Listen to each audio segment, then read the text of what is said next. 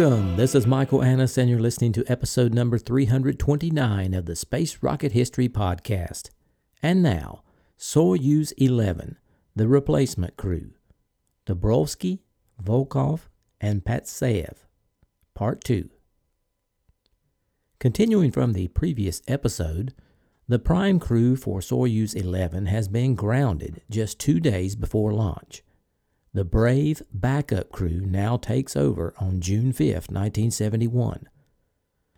In the last episode, we covered Commander Dubrovsky's biography, and this week we will cover Flight Engineer Volkov and Test Engineer Patsayev. Standing 179 centimeters tall, broad-shouldered, and a real sportsman, Vladislav Nikolaevich Volkov, known to his friends as Vadim, was the most sympathetic of the civilian cosmonaut engineers recruited by OKB-1 in 1966. He played soccer in the Moscow Championship for many years, first as a member of the Moscow Aviation Institute, where he was studying, then in the club Bereznik. He also played ice hockey and handball and was skilled in athletics. He was even a boxer for a brief period. Among the cosmonauts, he was one of the best tennis and chess players, and an excellent guitarist. In contrast to his colleagues, he also had an intense sense of humor, and readily burst out laughing. Vadim was born on November 23, 1935, in Moscow. He was short and skinny, but impetuous. When his family moved and he had to change school and meet new students, the class bully stole his breakfast. The obviously weaker Vadim immediately fought for it. The other pupils respected him for this. It was one of his main characteristics. His father, Nikolai, was an aeronautical engineer, and his mother, Olga, worked in an aircraft factory, and he inherited from them his love of aircraft and the sky. Their house was near Tushino Airport, so from his backyard he could watch a variety of different types of aircraft take off and land, and during parachutist displays the sky above would fill with the colored parachute canopies. Many pilots and engineers employed at the airport lived in his neighborhood. From time to time, his uncle Pyotr, a combat pilot from the Second World War, would visit his house, and Vadim would stare in amazement at the medals and decorations on his chest. Pyotr was his mentor. In such an environment, it was natural that Vadim would select the sky as his destiny. At first, Vadim wanted to be a test pilot, but on his uncle's advice, he decided to study aeronautical engineering. After finishing high school in 1953, he enrolled at the famous Moscow Aviation Institute, one of the two leading aerospace facilities, which his father had attended. There, he fell in love with Ludmila Buryakova, who was training to be a food processing engineer. They were married in early 1957, and in February 1958 had their only son, Vladimir. On graduating in 1959, Vadim became an electromechanical engineer for aircraft missiles. But in April 1959, he transferred to Department No. 4 of OKB-1, where he had worked as an apprentice during his studies. After his graduation, he became a deputy to one of the leading designers in the organization department. When Vadim joined OKB-1, the development of the Vostok spacecraft, which was to carry the first man into space, was already well advanced. Later, he was more involved in the design of the control system for the modified form of the rocket intended to launch the Voskhod spacecraft. In addition, he worked on the design of the R-9 ballistic missile. In September 1961, he became deputy to the leading Vostok engineer, and in February of 1962, deputy to the leading designer for the Voskhod spacecraft. Vadim would later say, I am proud to have been involved in the Vostok spacecraft which carried Gagarin on the first manned space flight, and in its modification for Voskhod. Of course, the first cosmonauts were young military pilots who lacked strong technical backgrounds. Although OKB-1 chief designer Korolev had some of his engineers instruct the pilots, Vadim and other engineers argued that it would be better if they themselves could be permitted to fly in space to assess the performance of the systems they had designed. While working at OKB-1, Vadim did not lose his desire to fly aircraft. The famous test pilots Sergei Anyokin suggested that he enroll in an aeronautical club. He did, and received a diploma as a sports pilot, which enabled him to fly solo on Yak light planes.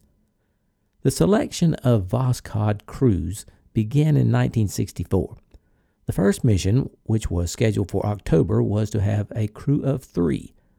The commander would be a military cosmonaut, the flight engineer would be an OKB-1 engineer, and the third place would go to a medical doctor.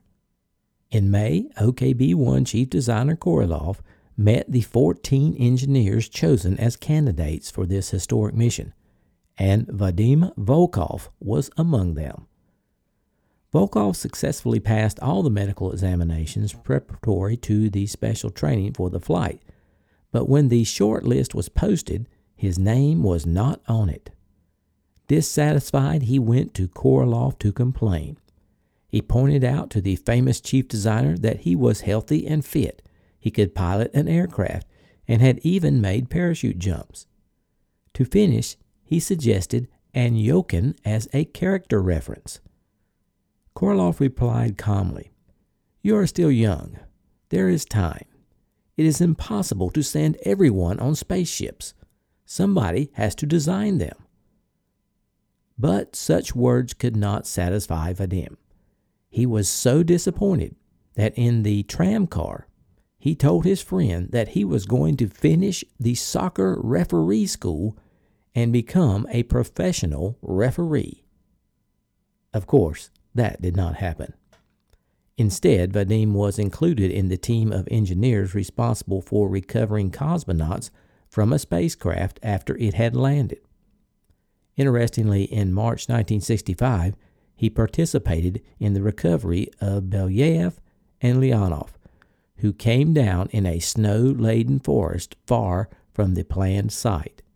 At that time, Volkov and Leonov could have had no idea that their paths would cross 6 years later in the manner that they did. Even though Volkov did not make the Voskhod flights, he did not give up. Instead, he was among the 8 engineer cosmonauts chosen in 1966 to train for Soyuz flights in Earth orbit and the L-1 and L-3 lunar missions. They began training with parachute jumps, flying with instructors in MiG-15 jets, altitude chamber testing, and simulating weightlessness in the Tu-104 aircraft. In August 1966, they trained for recovery from a Soyuz descent module on the Black Sea. 1 month later, Chief Astronaut Trainer Kamanin sent the engineers for medical screening by the Air Force, which only Kubasov, Volkov, Greco, and Yelizhev passed. These 4 remaining engineer cosmonauts joined the military cosmonauts in training for the mission scheduled for early 1967, in which 2 Soyuz spacecraft would dock and 2 cosmonauts would make an external transfer from one to the other. In November 1966, 2 prime and 2 backup crews were selected for the spectacular introduction of the Soyuz spacecraft with a mission to rendezvous Soyuz 1 and 2. Vadim was disappointed not to be selected for this, but the mission ended in disaster. When Komarov brought Soyuz 1 back to Earth, the parachute failed to open and he was killed. Vadim continued his training and was finally selected as the flight engineer of Soyuz 7, which was part of a 3 spacecraft joint mission with Soyuz 6 and 8. Vadim joined two military cosmonauts, Filipchenko and Gorbatko. The training was intense, and occasionally Filipchenko had to restrain his energetic flight engineer, who, as the designer of some of the spacecraft systems, was eager to play a greater role in the simulator. Shatilov, who was in overall command of the three-ship flotilla, wrote of Vadim during this time, quote, "As much as he was serious at work, at other times he was serene and always laughing. He could tell jokes and funny stories constantly for hours. He knew how to deal with people of all ages. At weekends, we would spend time in the forest with our families. There, Vadim was continuously surrounded with our kids.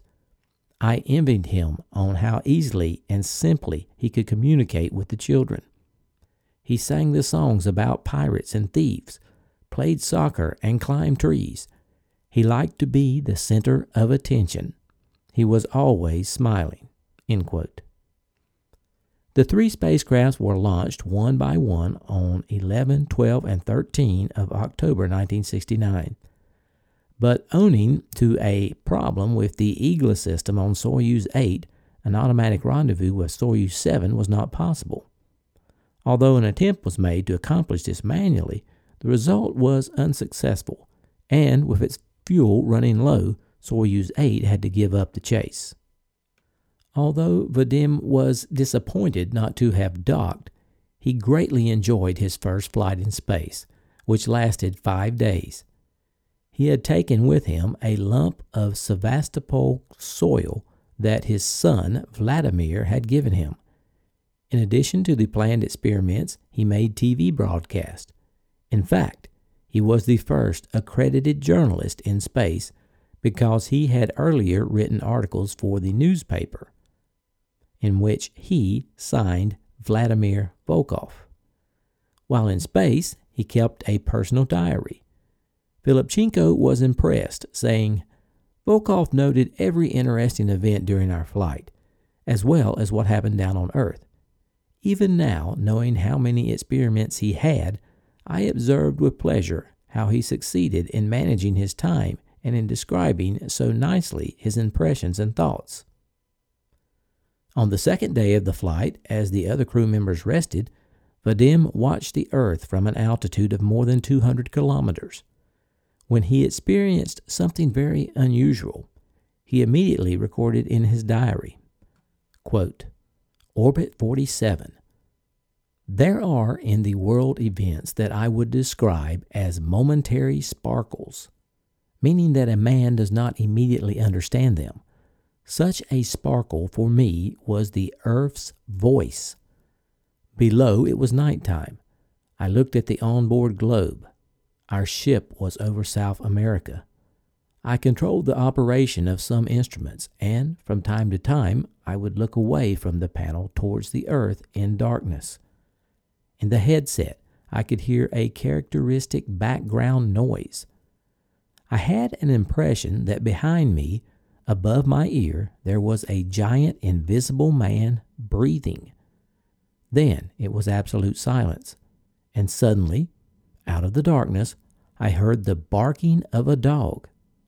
A dog is barking. Is it an illusion? I strained my hearing and searched my memory of all known sounds of the earth. There is no doubt. It is a dog barking. The sound was barely audible, but full of life. Then it occurred to me that this is the voice of Laika. And then, clearly, I heard a baby cry. Other voices, and again a baby crying. The universe was alive. The earth was flying past underneath. Somewhere on the earth a baby was crying. Somewhere a mother was gently calming her baby. The dog was barking to protect them. It made little sense, but it was possible to feel it. Possible only once in a lifetime. Orbit 50. I was watching the sunset. Before the final part of the solar disk disappeared, suddenly several layers of atmosphere appeared above the horizon. It was red, just above the horizon, then orange, then dark blue, and finally the black of space. Stars were visible shining through this pattern. Then it all became gray. In the constellation of Scorpio, there was a subtle crescent of the ash-colored moon. I could clearly see the constellations of the Southern Cross and Centaurus, which were not visible from the northern latitudes of our home. I recall the science fiction books. Perhaps one day we will have the chance to fly to the stars." End quote. In May of 1970, Vadim Volkov was selected as the flight engineer of the third Salyut crew with Shatilov and Patsayev. The training for a mission to the space station was very different from his previous experience because in addition to the Soyuz simulator, the cosmonauts had to familiarize themselves with the much more complex systems of the station. Then in February 1971, the rookie cosmonaut Dabrowski took over command of the third crew. Vadim became its only veteran. The failure of Soyuz 10 to dock with the Salyut and the change of crews on the eve of the Soyuz 11 mission resulted in Vadim and his crewmates being launched somewhat earlier than they had expected. Before the mission began, Volkov wrote, "Your hours in space are not eternal. They will end. Sometime, unfortunately, they must end, the hours of your life. But only for the time being. There will be others." The day before they left for Baikonur, the cosmonauts held a big party. As usual, Volkov was the center of attention. He was smiling and singing. Several years later, Viktor Patsayev's wife, Vera, recalled the days before the flight and that last party, and said that Vadim told her he had a premonition that he would die in space. Now let's move on to the research engineer of the Soyuz 11 crew, Viktor Ivanovich Patsayev. Viktor was a tall and thin man with green eyes, and he was going bald. He was so quiet that his presence was often overlooked. Cosmonaut Shatilov said of him, quote, "Viktor was the total opposite of Vadim. He was also an engineer, also a top expert, but in contrast to Vadim, he was reserved, quiet, self-controlled, and humble. He didn't talk much. He liked his job. He was an expert in scientific instruments and related apparatus. He passionately wished to fly in space to test and work with different devices, the majority of which had been designed with his participation. He avoided conflicts and was never in a hurry to tell anyone what he was thinking. He knew how to listen to all sides. He would prove his views not by mere words, but by logic and indisputable facts." End quote. Viktor was born on June 19, 1933 in northern Kazakhstan, not far from the border with Russia. His father, Ivan, was a director of the local bakery. Viktor's mother, Maria, described her first child as follows. "Viktor is the replica of his father in appearance and in characteristic, especially since he grew up to match his father's stature. Above all, Viktor liked sincerity and honesty." As a self-educated person, Viktor learned to read when he was only 5. In those times, children began school at the age of 8, but he wanted to go earlier. As his mother recalled, quote, "He went to school when he was only 5. In fact, we couldn't separate him from my nephew, who was several years older. Viktor even sat with him on the same bench. The teacher decided not to send him home." End quote. When he turned 6, Viktor told his mother, "Now I am starting school seriously." After taking a placement exam, the school administrator wanted to enroll Viktor directly into 2nd grade.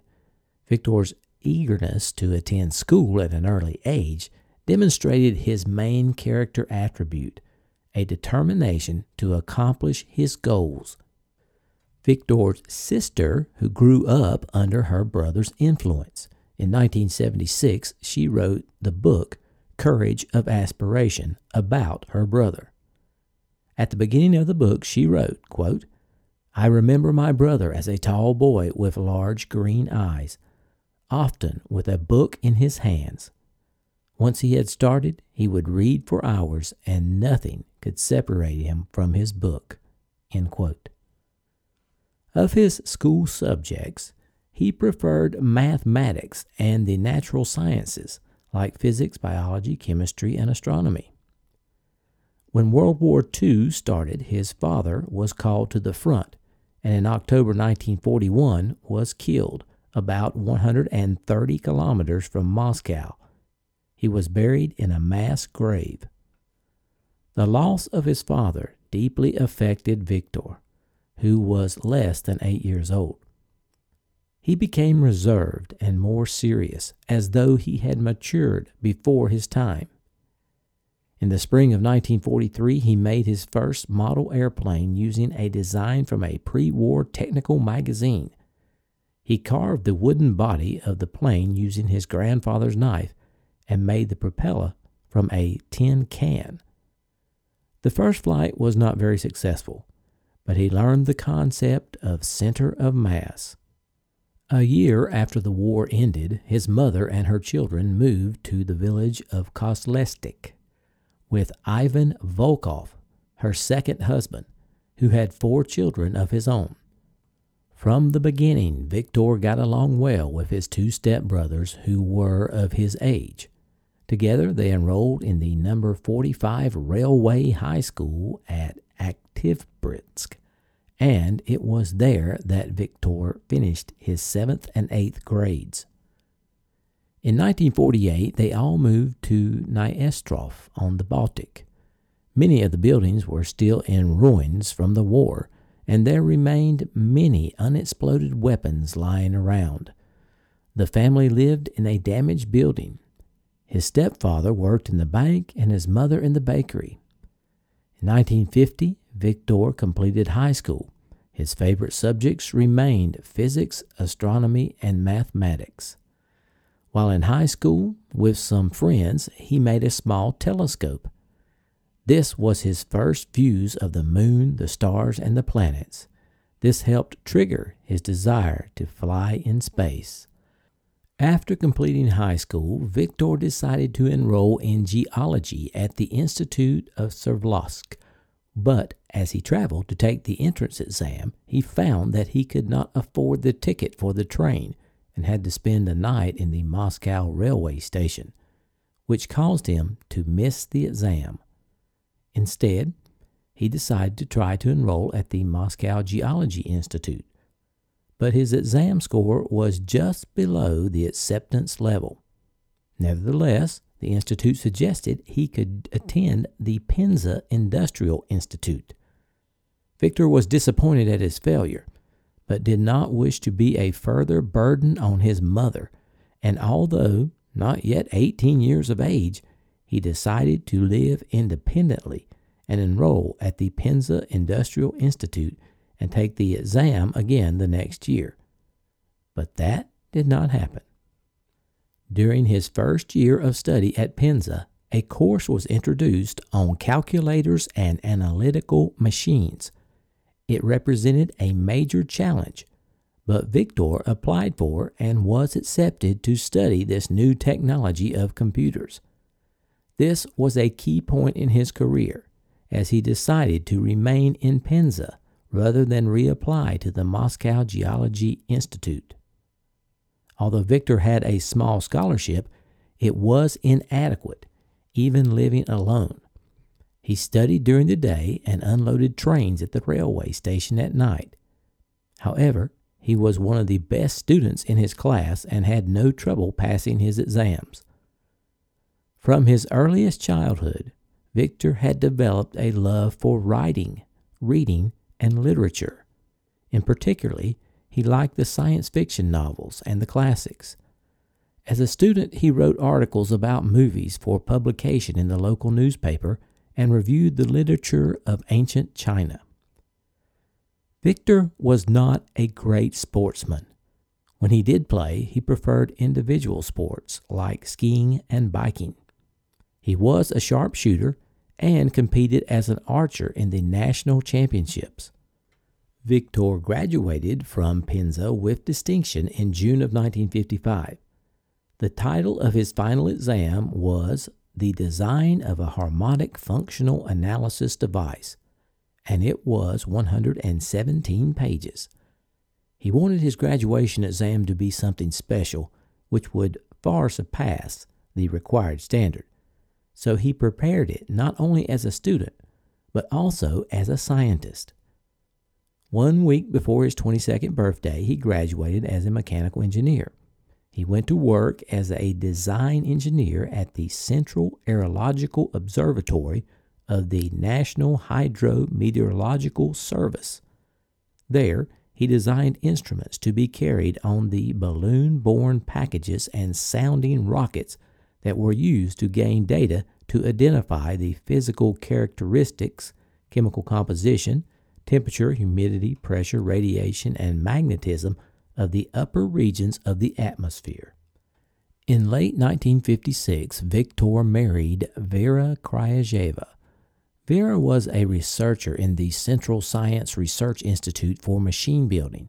The institute hosted one of the ballistics groups which supported the Mission Control Center Yevpatoria.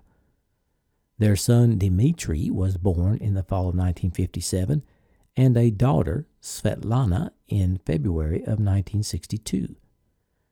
At this time, Victor was dissatisfied with his responsibilities at the observatory, but he did not let his dissatisfaction disturb his work. In contrast to other young engineers hired straight from the university, who needed at least a year to familiarize themselves with the new environment, in less than 2 months he had been accepted as an equal employee. His first assignment was to develop an apparatus to measure sky brightness, and this was later installed on a meteorological rocket. His managers recognized his skill, working habits, and commitment, and in January 1956 promoted him to senior engineer in the group investigating the upper atmosphere. He found this much more to his liking. In a letter to his sister, he wrote, "The new job has its own characteristics. It also involves annual expeditions. Now I am happier. I like the fact that I am able to see the world." Victor participated in expeditions that fired rockets from different sites, including deserts. He continued with his scientific work too, publishing papers on the design and testing of scientific instruments that were highly regarded by experts. Even so, his colleagues observed that although his work was brilliant, he was always dissatisfied, always thinking that he should have been able to achieve more. By now, something else was interesting Victor. He met chief designer Korolev for the first time in September 1957. A few months later, when Sputnik was already orbiting the Earth, Victor met Korolev again at a seminar. The 24-year-old engineer went to Korolev and after introducing himself, asked if he could transfer to his design bureau. Korolev, who liked young engineers that spoke their mind, asked Victor about his current work. After Victor had outlined his experience in the design of meteorological rockets, Korolev said that he would find him a position. And in November 1958, Victor moved to OKB-1 to work as a design engineer. Victor began work on the design of spacecraft life support systems until January 1962, when he became an acting manager of one of the sections of OKB-1. Later, together with Vadim Volkov and other young engineers, he also became a member of the recovery team responsible for the evacuation of cosmonauts after landing. At that point, Victor started to think of becoming a cosmonaut. After discussing it with his wife, he once again went to see Korolev. In contrast to previously, Korolev was reserved. Too many of his young engineers were expressing their interest in leaving their design work in order to join the cosmonaut team. Korolev asked Viktor why he wanted to become a cosmonaut.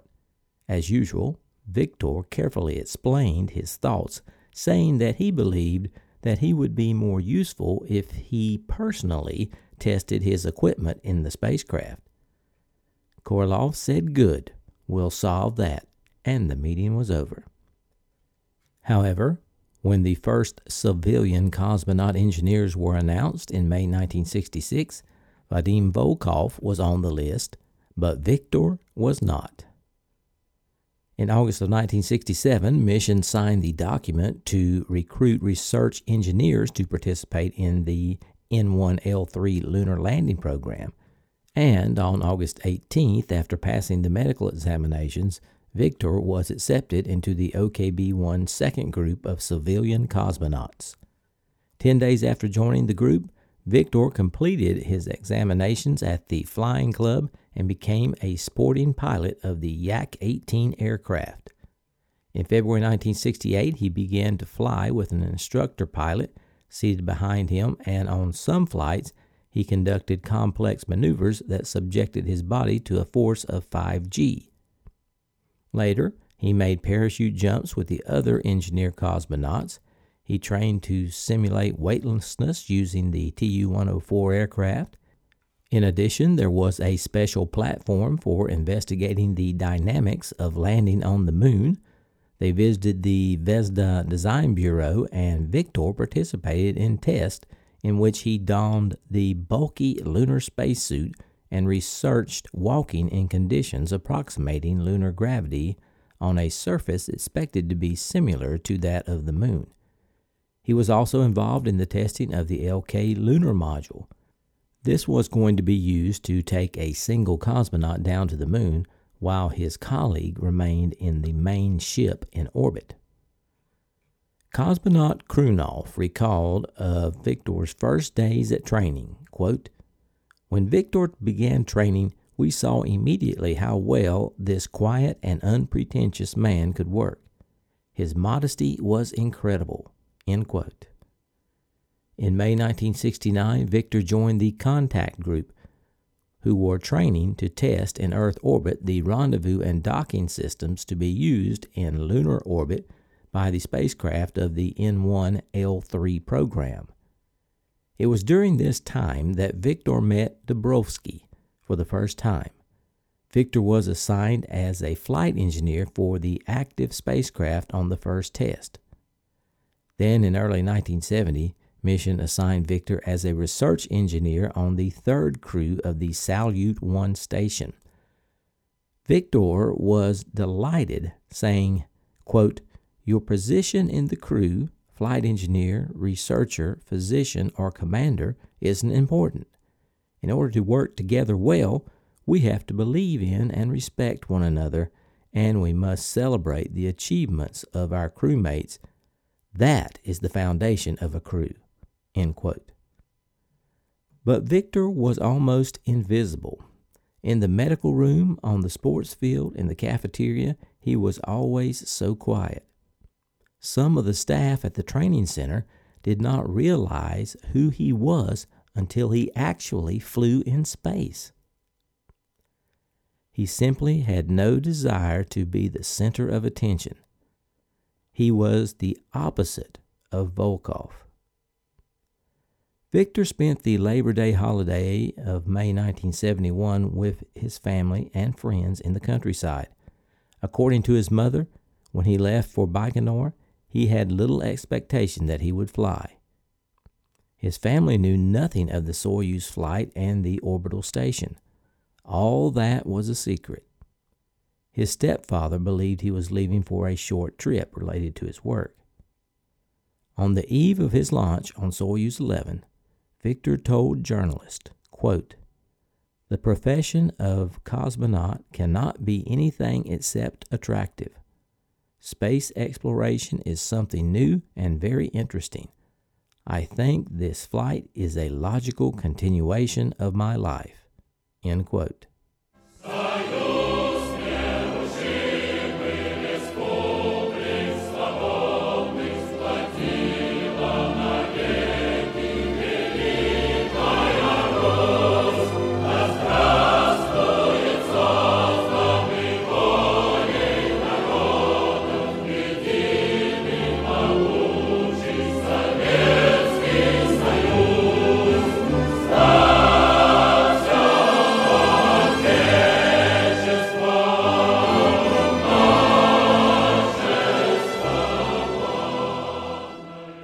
Salutations from the foothills of North Carolina. This is Michael Annis, your host, and I wanted to say thanks for listening to episode number 329 of the Space Rocket History Podcast, entitled Soyuz 11, The Replacement Crew, Dubrovsky, Volkov, and Patsayev, Part 2.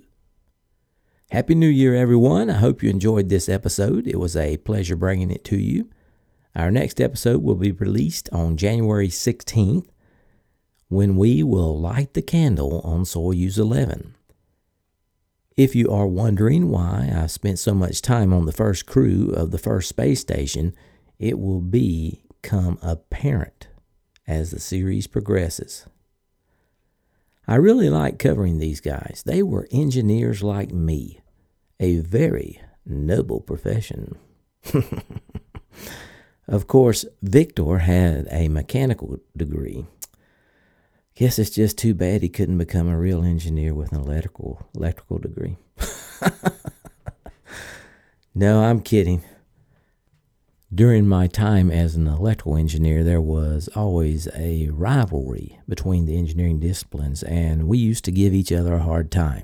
The mechanicals would tell the electrical and instrumentation engineers to just run a new extension cord and hook up your Commodore 64. And, of course, we would tell them, just bring in another garden hose with a spray nozzle. So, I really enjoyed these guys. I think it was time for the engineers to fly. Now, what a contrast between Volkov and Patsayev. The center of attention versus the introvert. They make up an interesting crew.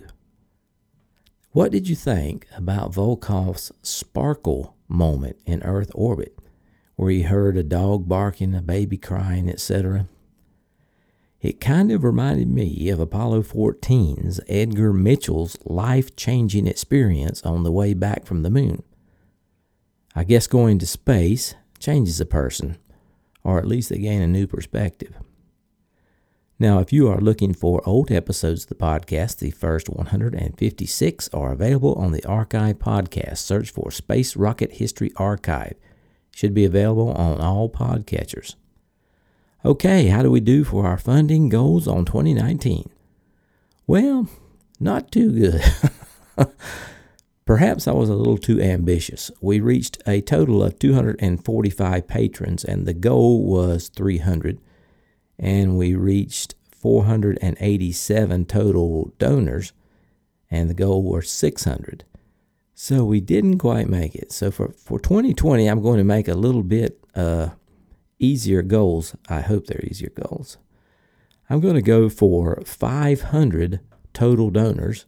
That's only 13 more than last year. And 300 Patreons. That's about 55 more than we had now. Can we make this? Sure we can. Along with the new year, we have the new longevity emoji. This year, to honor the search for life throughout the galaxy, the new emoji will be the alien head. So for those who currently have the galaxy emoji, your next emoji will be the alien head. For those of you who are performing the emoji maneuver, now is a good time to get your new longevity emoji next to your name on the donors page. We will try to get the 2020 donors page up as quickly as possible, but it does take some time to get everyone promoted and everybody's new emoji correctly. So We are working on it, and I just ask a little bit of patience with us, and I apologize for the delays. It's a lot of work transferring everybody over. If you are enjoying the podcast without commercial interruption, please consider supporting it. We are entirely listener-supported, and we have no commercials. To contribute, go to the homepage, spacerockethistory.com, click on the orange donate button or the Patreon link. Over the past week, we had several new contributions, and I would like to recognize Dominic V. from New York, who donated at the Orion level and earned a rocket emoji. Martin G. from London sent in another donation and is at the Orion level. Igor P. donated at the Mir ISS level and earned a satellite emoji. Igor also pledged on Patreon at the Mir ISS level. Dominic C. from the UK sent in another donation in 2019 and moved to the Mir ISS level. Stuart L. from Texas sent in another donation and moved to the shuttle level. Per H. from Norway sent in another donation and moved to the Salyut Skylab level. Simon G. from the UK donated at the Apollo level. Christoph M. donated at the Apollo level and earned a galaxy emoji. Daniel S. from Kentucky donated at the Apollo level. Robin P. from Switzerland donated at the Apollo level. Justin H. donated at the Apollo level. Kenneth W. from the UK donated at the Apollo level and earned a moon emoji. Jim E. from Ohio donated at the Gemini level and earned a moon emoji. James J. donated at the Soyuz level. Matthew G. from Kentucky donated at the Mercury level. Eric P. donated at the Mercury level and earned a shooting star emoji. Aaron N. donated at the Mercury level. Anthony D. from Australia donated at the Mercury level and earned a shooting star emoji. Craig H. from Australia sent in another donation and moved to the Mercury level. Jeffrey N. from Iowa donated at the Mercury level and earned a rocket emoji. Christopher B. donated at the Vostok level and earned a rocket emoji. Kyle N. from Ontario donated at the Vostok level. Andy from the Czech Republic donated at the Sputnik level. Samson P. from California donated at the Sputnik level. Grant M. increased his pledge on Patreon to the Orion level. Florian G. pledged on Patreon at the Apollo level. Michael K. increased his pledge on Patreon to the Mercury level. Thank you very, very much for all that support coming in at the end of 2019. I sincerely appreciate it. Now, here's Mrs. SRH with this episode's donor giveaway. Thanks, Mike. Happy New Year, everyone. It is my pleasure to announce the winner for this episode. Now, the winner for this episode will have a choice of a Space Rocket History coaster, magnet, or sticker. Yes, that's right, you'll have a choice. With the help of Google's random number generator, I selected Christoph Mandy. If you would email us, Mike, at spacerockethistory.com to tell us your address and SRH logo preference, coaster, magnet, or sticker, we will mail this out to you. Sincere thanks to all 487 of you who contributed in 2019. May your 2020 be great. My sources for this episode were Rockets and People by Boris Chertok, Roads to Space by the Russia Scientific Research Center for Space Documentation, Soviet Space Program website, Russia Space Web, Sven Graf website, Astronix website, NASA Space Science Data Coordinated Archive, Space Facts website, Wikipedia, and Salyut, the first space station. Okay, thanks for listening all the way to the end, and as a reward, we do have some off-topic comments, so if you care to continue listening, it's at your own risk. I thought it might be fun here to get one of these genealogy surveys, so I had one done. You had to spit on this thing, and you had to send it in, and they do all the tests on your DNA just to find out my ancestry. So I thought I would share that with you because you might find it interesting. If you don't, please feel free to move on. Here's what it is. European, 99.5% European. I have Northwestern European is the majority. 98.6 is Northwestern European. British and Irish, 62%. British and Irish. French and German, 18%. Scandinavian, 3.4%. Finnish, 0.2%. And then Southern European, only 0.4%. And another category called Broadly European, 0.5%. And the final category is West African. Believe it or not, 0.5% of West African. Okay, that surprised me. I didn't know anything like that, but it was really interesting little thing. You know, I know these things are kind of a privacy concern too, but I had not known my history. I had always heard that we were mainly Scots-Irish, and this kind of confirms that. But I thought you might enjoy that to know where your host is from. Okay, that's all I have, folks. Thanks for listening. I will try to have episode 330 posted by Thursday, January 16th. That's 2 weeks. Happy New Year, everyone.